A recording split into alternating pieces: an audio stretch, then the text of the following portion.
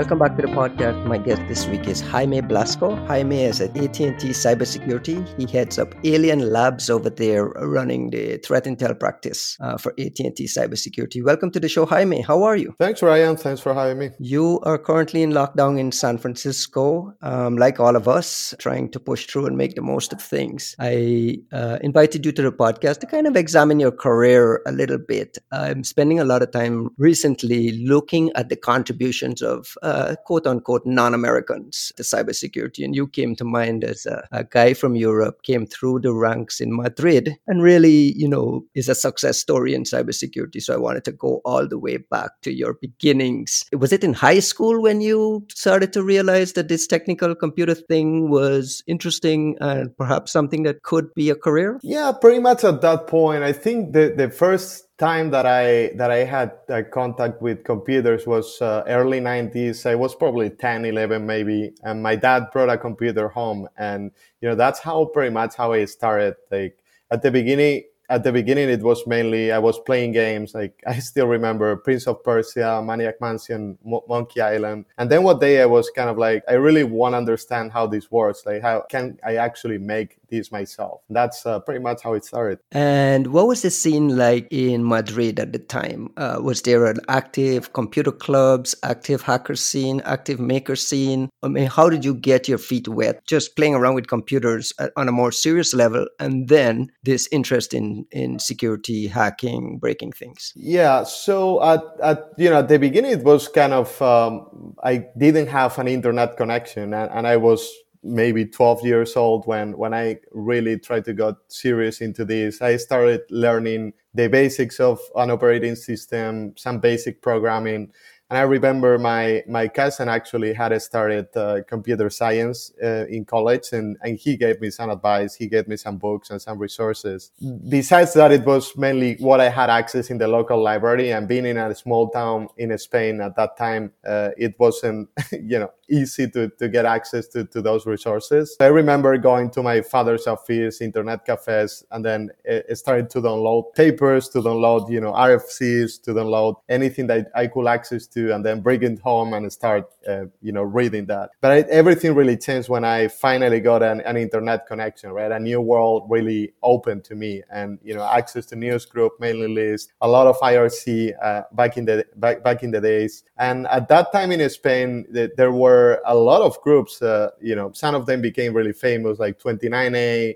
Give me some examples. Give me some examples of what those groups were at the time and what they were doing. Give the folks a feel of like your early entrant and, the things that were exciting to you. Absolutely. At the beginning, I remember, meeting some people in RRC, trying to, get my feet wet and learning the basics. And then, I started reading the publications from this group. Like we had 29A, that was one of the first Spanish group, mainly focused in virus. It was awesome, everything that they were doing. We had Saqueadores. They have an online magazine that was amazing, similar to like Frag, but in Spain. And ISPAHack, that is also one of the other big, hacking groups that came out of Spain. So at that point, I wasn't that involved because I was an earlier generation, but I was really into what these guys were doing. And one day I really wanted to become something similar to what they were doing. Who were these guys? Are there some names that we would recognize? Who were like your early influences in the Spanish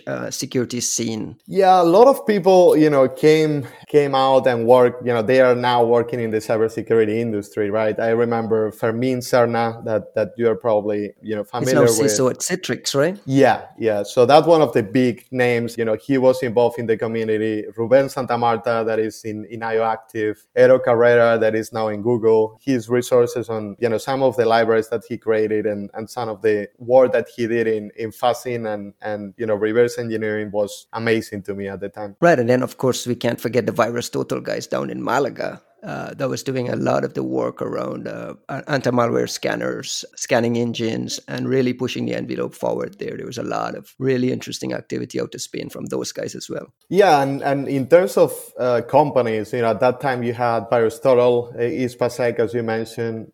Panda Security was also created in the early 90s. S21sec, that was as a small company in Spain that was doing services. A lot of these people actually came out of that company, and now some of them are creating their own startups. The new generation of startups out of Spain in the last few years, most of them came from those companies. So I don't know if you're familiar with Blue Leaf, with Countercraft.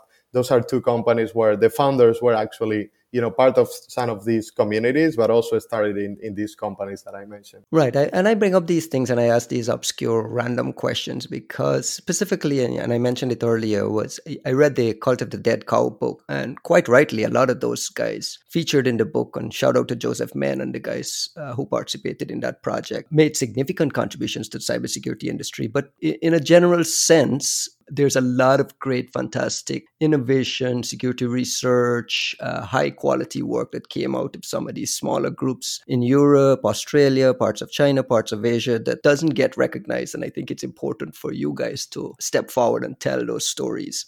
At what stage did it stop being just a fun, really little hobby? And then it became the security thing is really fascinating and interesting. And this could be a career. This is something this could be a business for me. So early on when I went to college, probably the first year, I started helping some of my friends that I met through, these communities. They had started a company, so I was doing some consulting with them and working with some customers. And, it became obvious to me that, I could do a career out of what I was really happy with. That was, basically learning and breaking things, right?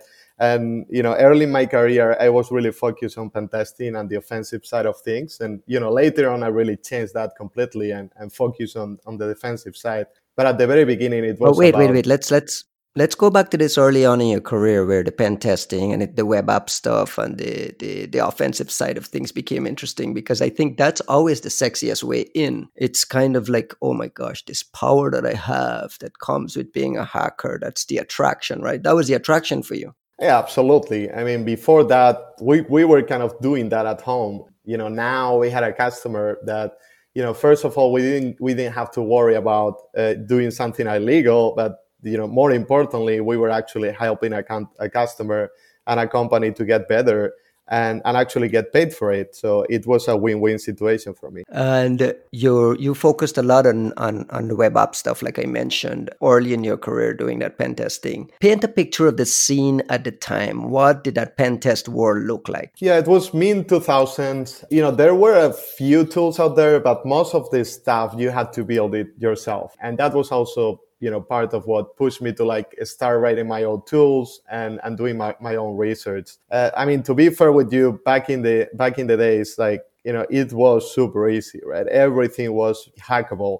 Every single engagement that we had was successful. Now, when you say single engagement, you're talking about a pen test exercise or a red team exercise where a product is put in front of you, and and as a researcher or as a consultant on a pen test exercise, everything was crackable. Everything was easy to compromise. Yeah, and not easy, but at the end, you were able to get it done, right? And I was mainly doing white box, black box testing, some source code analysis, and then later on, actually, I started my own company and I started doing consulting with me and another friend.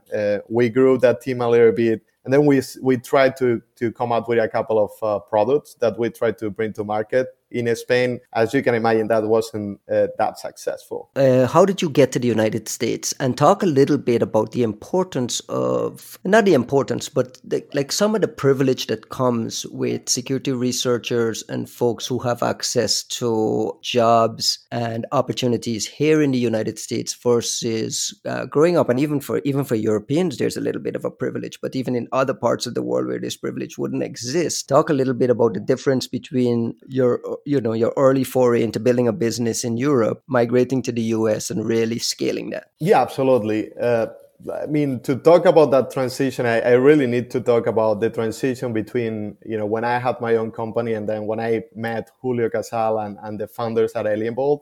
And, at some point we were kind of our company, it's kind of working, but I'm not sure if we are going to be able to grow this to the level that we want. And I was lucky enough to meet Julio Casal, that was the founder of Alienbolt. They were just starting. This was 2007, more or less. And Julio, I had lunch with him, and he really convinced me that, working on the defensive side of things will make a much bigger impact. And actually, I still remember that during that lunch, he told me, one day we're going to be in the US, and we are going to be one of the most important players in the cybersecurity industry. And, and at some point I was like, who is this guy? Why is he telling me this? He's trying to just, convince me to join the company. But, after a while, it became clear that, I made the right choice to join them. And But you make an interesting point. Like, you make an interesting point there where that conversation was important enough for you that you remember it, where he says defense offers a bigger impact. Why did that have to resonate with you? And I think this is important because there's a lot of guys in this mindset where unless you're hacking things and unless you're elite and breaking things, you're not really doing hacking and research. And there's that mindset. There's a lot of fun, interesting innovation that can happen on the defensive side. Why did you remember that conversation, and why was the impact more important to you? Yeah, after I had lunch with him, I remember coming back home and starting thinking, like, what I really want to do with my life. Should I, go back to college? Should I, join these guys that have crazy ideas? And then I really thought about that, defensive side of things. And as I mentioned before, based on my experience, I truly believe that attackers had an overwhelming advantage over defenders. And since almost everything at that time was, you could hack. And I said, you know what, maybe this is really the future, and it's where we really can help, customers to overcome these issues, especially coming from the offensive side. I had an understanding of some of the things we should do to help customers. And AlienVault was a threat intelligence player that became evolved into a really powerful SIEM tool that became very popular and very useful. Talk a little bit about like the early days of building that from scratch, watching the industry evolve and nation state attacks and some of the higher profile attacks take center stage. Breaches start to become more and more like almost like an everyday occurrence. That transition from, like you mentioned, these guys having this crazy idea to we're now like a really secure, important player in this industry. What was that transition? What was that adventure like? Yeah, I mean, it was fascinating. I remember when I first joined them, I believe they were less than 10 people. And when we sold to AT&T last year, we were probably, I think less than 500, something like 300 or 400 people. So I have seen the company really become a really, really small startup in Spain, all the way to being part of a huge enterprise now in the US. I think one of the right decisions that they made, Julio and the team early on, was focusing on open source. So before Alienbolt, what they built was an open source project that people around the world were using. So once we created Alienbolt, we already had tons of customers that were using the open source version. And that really, really helped us when we came to the US. Because remember, being a small startup in Spain and trying to sell in the US, it is recipe for disaster, right? Especially in cybersecurity, customers really need to trust you. And being a small startup in Spain is actually not ideal for them. So thanks to that open source base that we had, it's how we were able to overcome that barrier between Spain and the US. You already had an active community that was actively using the tool, and it was easy to transition that here. Talk to me about the language barrier. Is that a real issue? It is, and obviously working in this in this world early on, I was able to read, I was able to write, but speaking and having day-to-day conversations at that point, I wasn't that comfortable. But once I moved to the US, that kind of like got better and better, and and now I feel comfortable. At that time, it was really a barrier because we had to work with customers in the US, and it was hard to find people in Spain that were able to do it. And we had amazing engineers, but maybe some of them at that point were not able to have conversation in English, and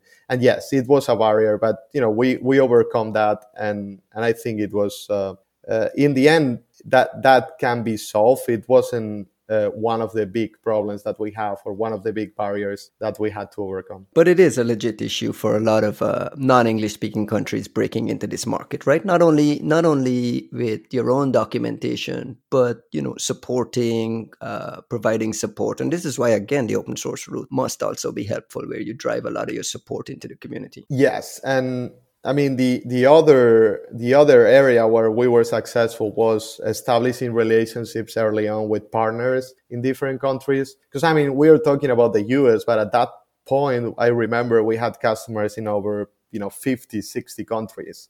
So it wasn't just English, but we have customers in France, in Germany, in all over Asia, in South America. So we had those capabilities with multiple languages. So we really rely on establishing partnerships with local companies that could help us with those issues. And one of the fun things that you guys did, and I always give credit to Alien Vault for this. I don't know if you realized how important it was at the time. Alien Vault had, and this probably came from the top with you as the head of the lab team, there was this approach to partnering with quote unquote competitors on research. There was no such thing as competition when it came to the technical nerding out on the technical bits of security research. Yeah, that's a great question, and I'm glad that you pointed out that. I think Alien Vault as a company, not just on the research side of things, but coming from the open source world, we try to use that approach in every part of the company, right? So when it came to threat intelligence and threat research, again, one of the barriers we had is at the beginning, no one knows who you are. And how can you get out there and talk about a particular threat? You may have 10 readers. So how can you amplify that? And as you pointed out, working with other companies, even if they were our competitors, was something that maybe we didn't do completely on purpose, but once we started doing it, we realized that it was actually a powerful tool. For me, it was more about working with friends and putting resources and efforts together, because in the end, we're all fighting the same fight, right? We are fighting against the bad guys, against the same threat actors. So if we can actually become allies, we're going to be more powerful than just trying to compete with each other. You and I first crossed paths where in the threat intel space. You were doing public presentations on a lot of your threat intel tracking of high-end malware. So I gotta ask you, help me understand, what on earth is threat intelligence? It's kind of this catch-all term that everyone uses in different ways. In your mind, as a nerd in this space, what is threat intel? For me, it's knowledge that you can collect from threat actors, and anything from techniques, tools, procedures, including malware infrastructure, anything that you can tell from a threat actor that can be used to detect, prevent, or inform your customers. It can be something technical, like what we call tactical threat intelligence. Can be signatures, can be indicators of compromise, but it can also be something. Can you break those down, if you don't mind? Can you break down those areas, exactly what they mean? Yeah, absolutely. So tactical threat intelligence, I mentioned signatures. So Jara signatures, IDS signatures that you can deploy and detect, particular pieces of malware or particular network protocols that threat actors are using. Indicators of compromise is something more specific, like IP addresses, domains, SSL certificates that these threat actors are using. But then if you move away from that tactical perspective, you can talk about a strategic threat intelligence that is more, who these guys are, who do they work for, which country are they based on, which objectives do they have, what type of companies they're after, industries, etc., etc. That stuff becomes relevant. The attribution side of things. Who are these attackers? What are the profile of the attackers? What are the batches of potential victims they go after? That stuff becomes interesting and relevant to a subset of companies that are high end and play in the nation state space, or that stuff is relevant to every CISO out there. So the strategic threat intelligence is usually more useful, if the security teams are more sophisticated. So once you move up on the enterprise, that threat intelligence is usually more consumable by those type of companies. But when you talk about tactical threat intelligence, like which IP addresses, with domains should I detect or block, that can be used, pretty much in any type of company out there. One of the problems we had with that at the beginning of the industry is like only big enterprises really had the capabilities to put that into in their detection tools. But actually, something that we did in Alienball, because most of our customers were actually small and medium-sized businesses, was how can we approach threat intelligence so my customers understand what that means? And we put together some things. I don't know if you remember OTX, the Open Threat Exchange that we put together. So that's basically what the approach that we took is how can we crowdsource a threat intelligence platform that we are not going to sell. It's for free. You can go otx.alienball.com, create an account, and start getting indicators of compromise for free that researchers, other companies, and competitors around the world are putting together in the platform. We don't charge for that, and the reason the reason why we wanted to do that is because we wanted to help those medium and small size customers that didn't have the knowledge or the money to actually go out there and buy those expensive tools that the big guys were using. So I talk a lot on this podcast about the SMB tax. Small, medium-sized businesses largely become the forgotten man in cybersecurity in general, not only in threat intelligence. For all intents and purposes, the most modern small business will outsource security to G Suite, Microsoft, and just rely on those guys to provide email security, anti-spam, anti-phishing, threat intelligence. You're saying there's still a subset of small businesses out there that rely on this OTX and the open source free sharing of information to really survive, because affording this threat intelligence is also another thing. A lot of these threat intel private reports you're talking about in IOCs, these things are incredibly expensive. They're obviously expensive because they're a lot of work and they're a lot of high quality work. Help me understand if you found this SMB tax in place, and what were the struggles in trying to get SMBs to understand the importance of threat intel in their places? The struggle usually when I will talk to one of these customers was they didn't know where Styx was. They didn't know what Yara was. So they didn't understand. They still don't. Yeah, they still don't. And that's what you need to know if you wanted to buy one of those products that I mentioned. So our approach was how can we do this in a way that is easily consumable, out of the box, and it works. You don't have to spend time. You don't need to understand what's actually going on under the hood to get some advantage for it. And actually, not only that, but we created this network where these customers will also, or users will also share information back with the network, so other people could take advantage of that as well. You mentioned early in the conversation, in your pen test days, it wasn't easy, but in most cases, a compromise was successful. Fast forward to 2020, modern computing systems have been built with all kinds of anti-exploit mitigations, and things have gotten better.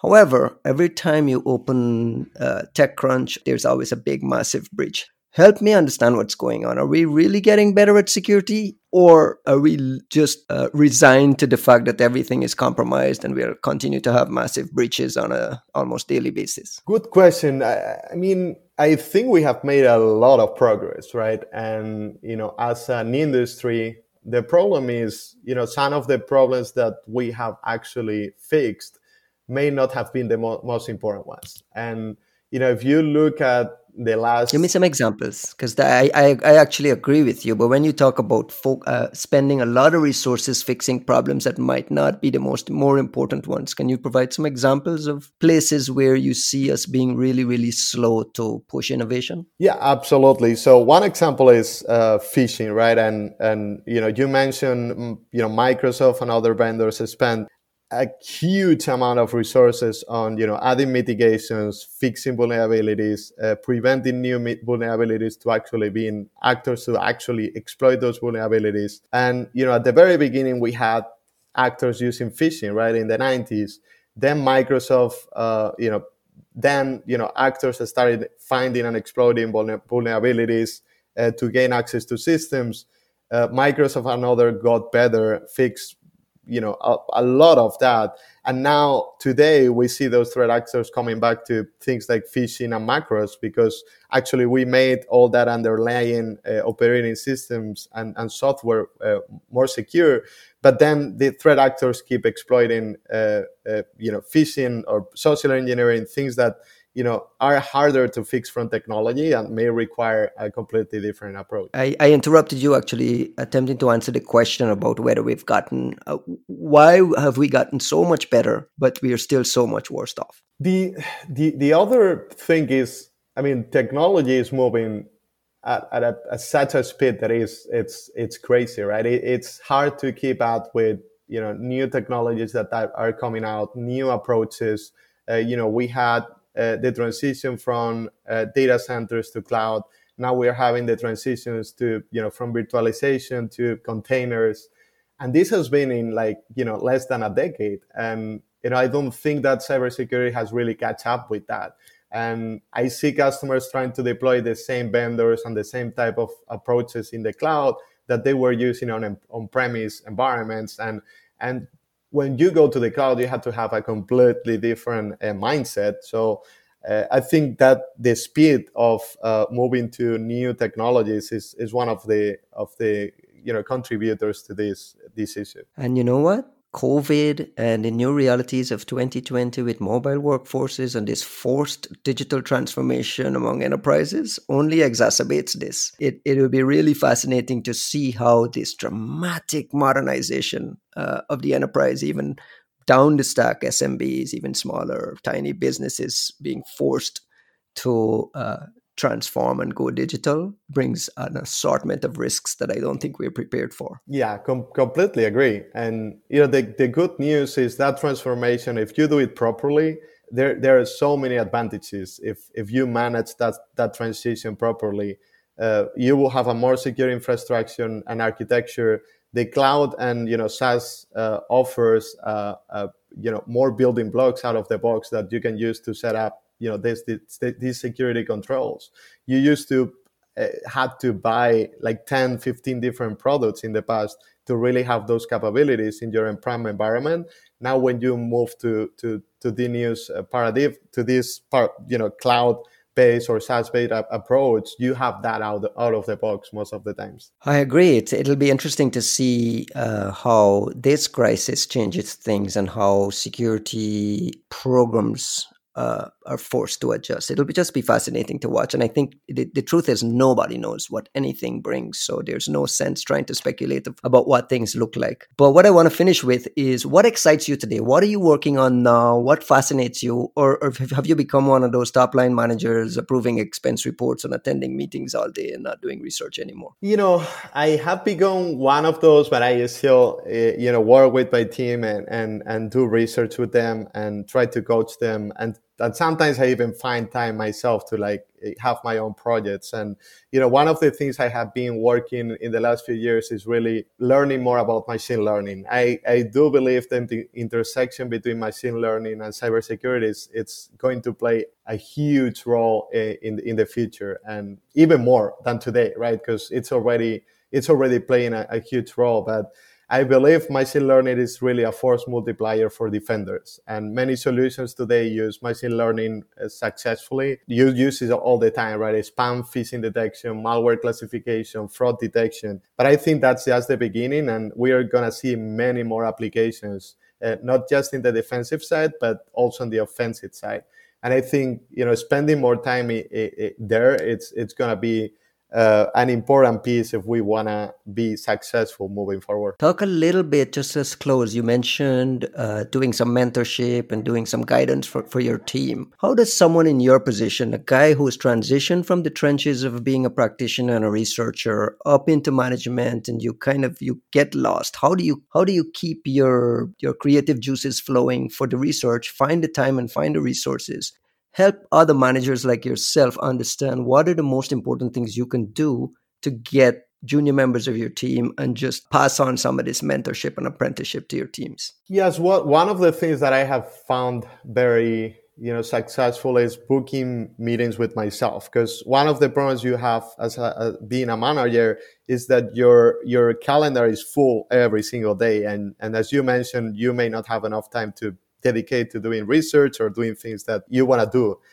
So one of the things I do is I book a meeting with myself every day, or maybe a couple of times per week, and that's the time that I always use to do this research.